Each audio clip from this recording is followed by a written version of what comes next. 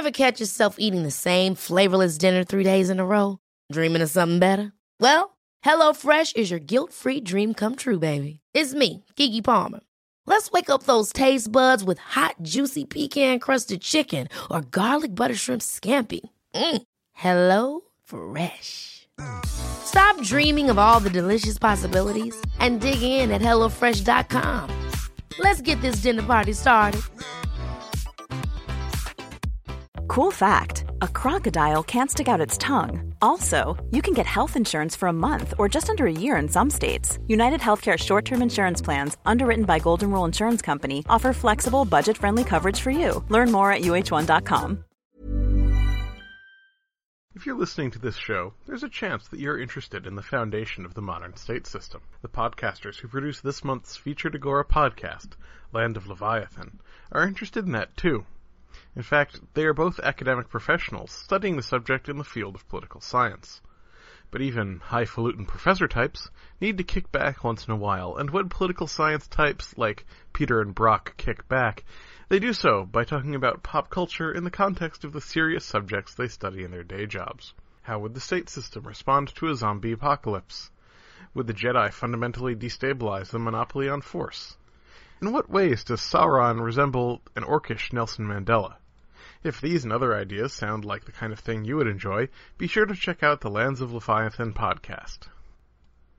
His wife, Egeltrude, was crowned with him, and their son Lambert received the title of king and joint emperor. Adalbert of Tuscany now resolved on making his official submissions to the new ruler. Berengar alone persisted in refusing to recognize him, and maintained his independence in his old domain, the Mark of Friuli. He even retained some supporters outside its limits who objected to Guy's Burgundian origins, and reproached him with the favour which he showed to certain of his compatriots who had followed him from beyond the Alps, such as Ansgar, on whom he bestowed the Mark of Ivry. Nevertheless, the new emperor, at the beginning of May 891, held a great placidium at Pavia, at which, to satisfy the demands of the prelates, he promulgated a long capitulary enacting the measures necessary to protect church property. On the same occasion, anxious no doubt to secure the support of the clergy, he made numerous grants to the bishops. Quote from Volume 3 of the Cambridge Medieval Histories. Everyone's right and no one is sorry. That's the start and the end of the story. From the sharks and the jets to the call in the morning.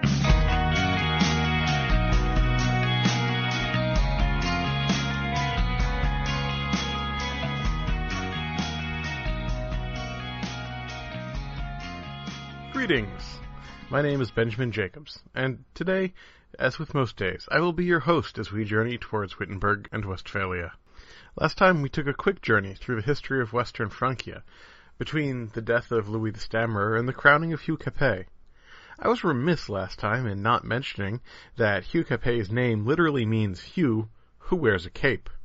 This of course makes Hugh the holder of a very stylish regnal epithet, something you too can possess if you donate to the show by going to wittenberg-westphalia.weebly.com and going to the store page, just an FYI. But today we will return to the main narrative that we left off in the last full episode, episode 21. In that episode, we saw the storm break on the Gadeshi and the Empire, when Charles the Fat's abdication set off a bewildering buzz of activity, as the various court factions around Europe scrambled to put forward their favorite candidate as king, emperor, grand poobah, whatever. Arnulf got the throne in East Francia, while Western Francia dissolved into the severe faction fighting we examined last episode.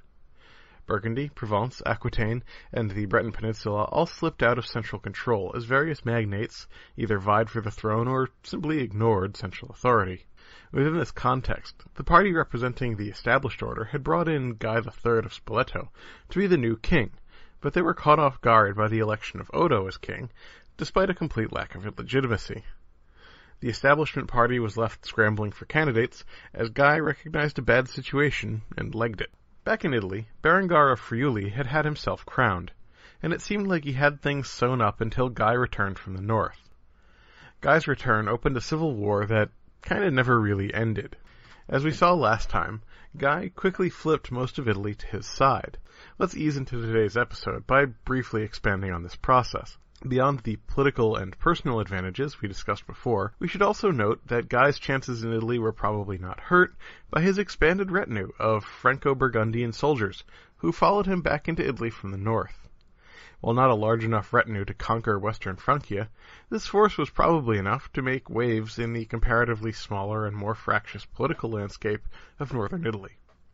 Of course, Guy's chances were put into overdrive by the support he enjoyed from the Pope and the clergy, particularly since, as we saw in the crossover episode with Steve Guerra of the History of the Papacy podcast, many of the powerful cities of Italy were at this time being directly governed by bishops.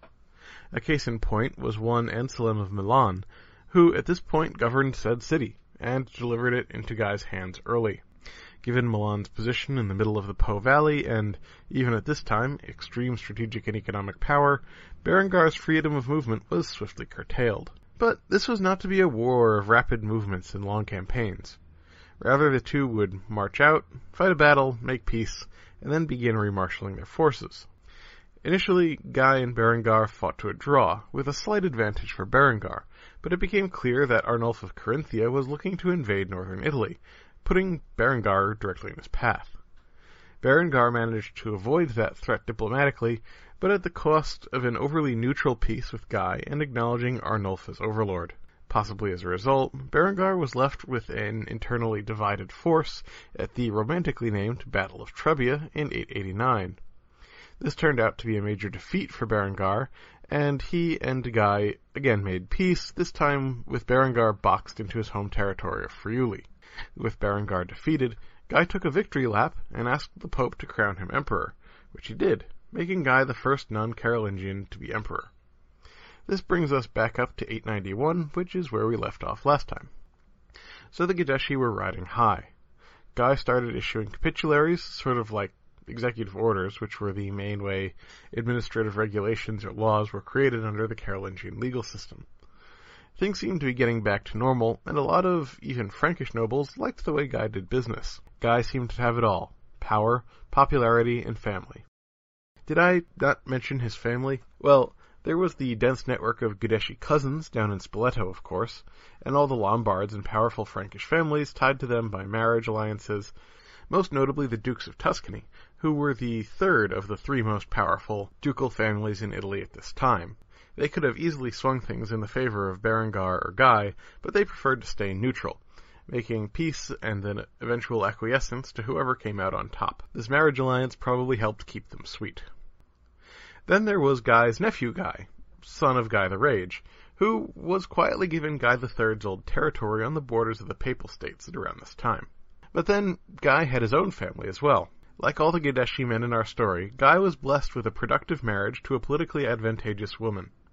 Her name was Egiltrude, and, as her name might suggest, she was the daughter of a powerful Lombard family. While undoubtedly their relationship was initially built on her huge tracts of land, and while the scant historical record can give us little in the way of an understanding of their relationship, let us just say at this point that she bore Guy a son, Lambert, and that she was a daughter of the Lombard nobility, which means that she had spent her entire life living in a pit of vipers.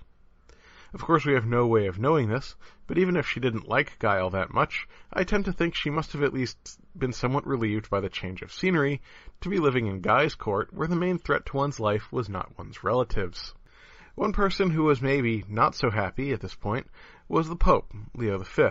We saw last time how Leo had been a strong Gadeschi supporter, something I explained by saying he was elected by a pro-Gadeschi faction in Rome.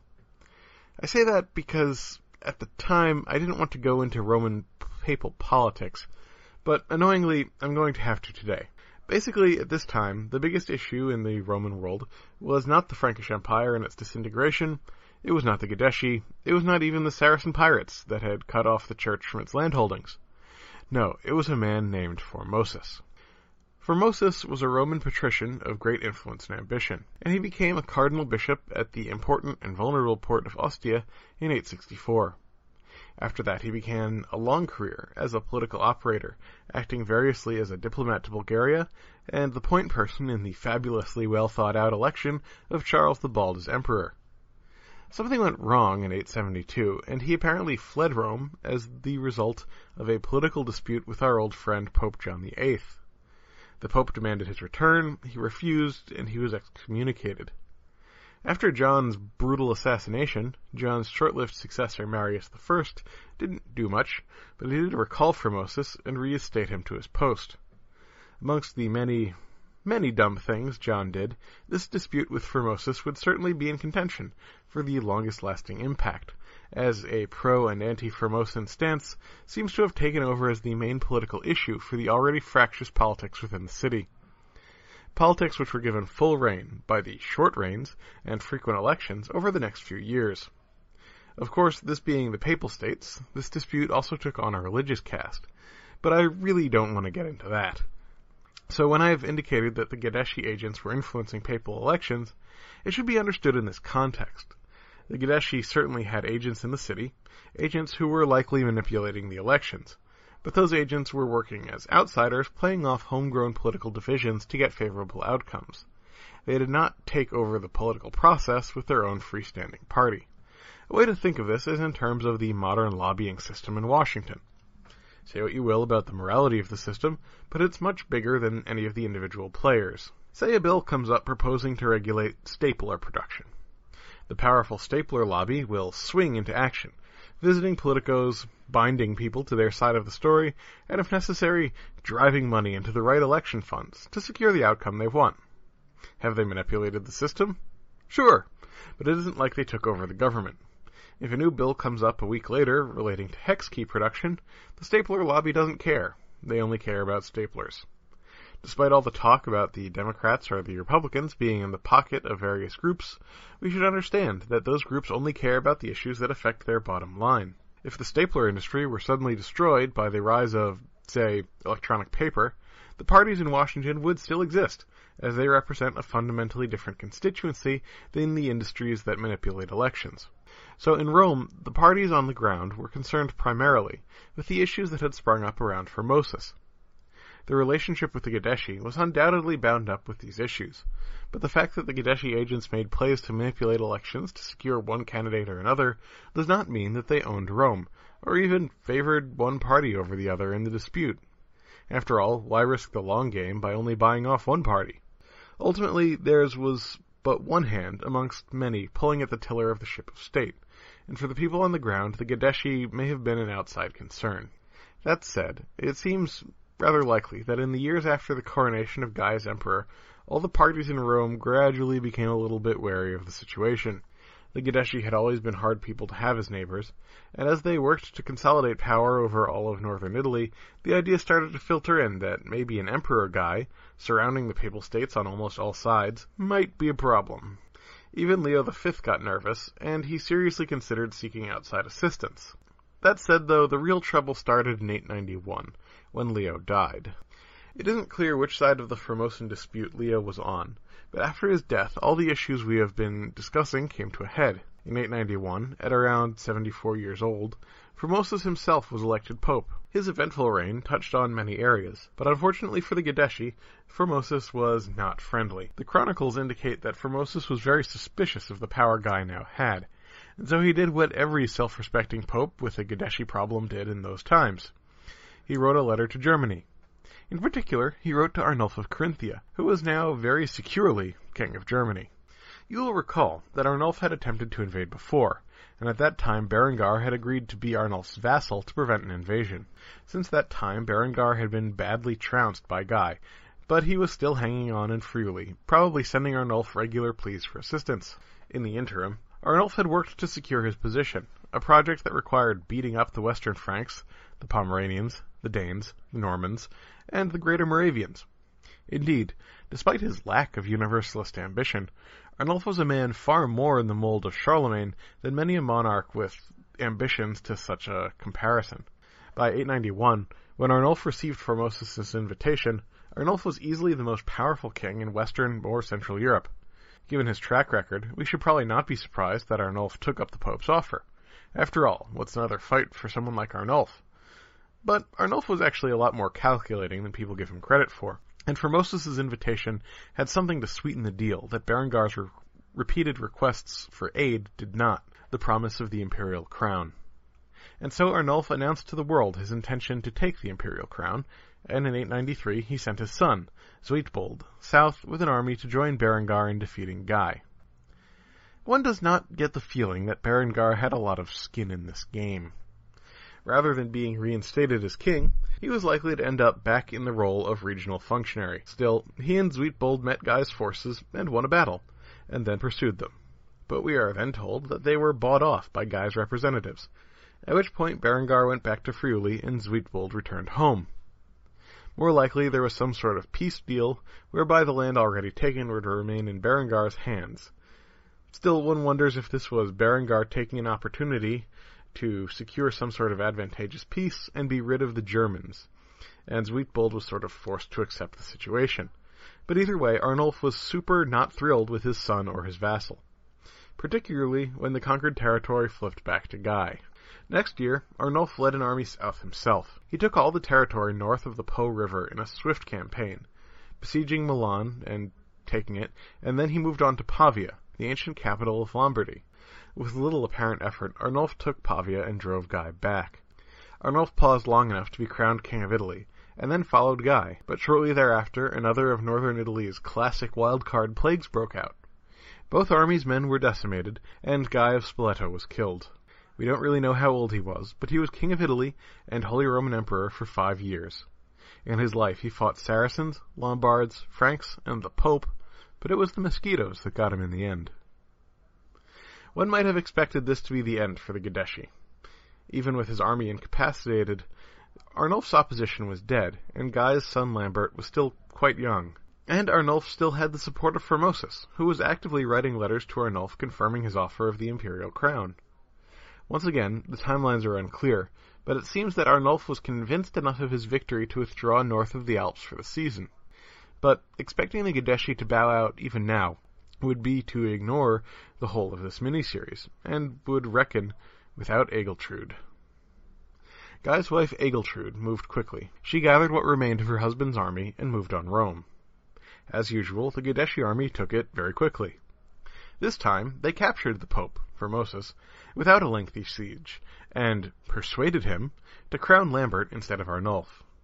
This he did, and then retired to the papal fortress with some Guideschi guards to meditate on the change of his fortune. For Arnulf, things went from bad to worse. As he attempted to bring his army back across the Alps, they were ambushed by Rudolf of Burgundy, and it was apparently a very near-run thing. Arnulf went back north to rebuild his army, and sent his son to destroy Burgundy.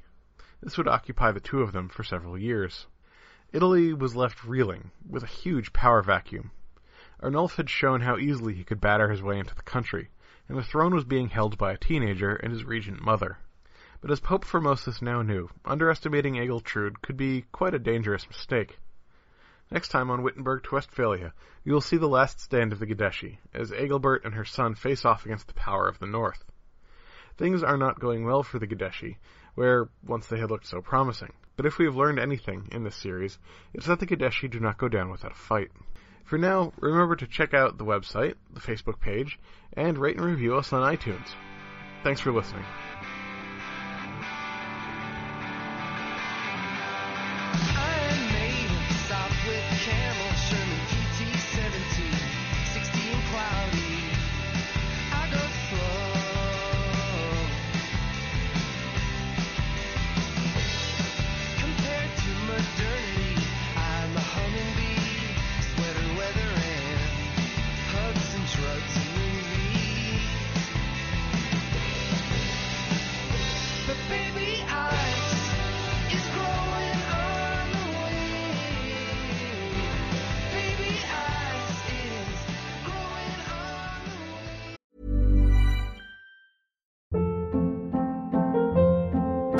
Hold up. What was that? Boring. No flavor. That was as bad as those leftovers you ate all week. Keke Palmer here. And it's time to say hello to something fresh and guilt-free. Hello Fresh. Jazz up dinner with pecan-crusted chicken or garlic butter shrimp scampi. Now that's music to my mouth. Hello Fresh. Let's get this dinner party started. Discover all the delicious possibilities at HelloFresh.com.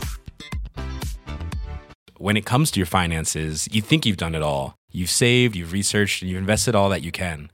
Now it's time to take those investments to the next level by using the brand behind every great investor, Yahoo Finance. As America's #1 finance destination, Yahoo Finance has everything you need, whether you're a seasoned trader or just dipping your toes into the market. Join the millions of investors who trust Yahoo Finance to guide them on their financial journey. For comprehensive financial news and analysis, visit yahoofinance.com, the #1 financial destination, yahoofinance.com.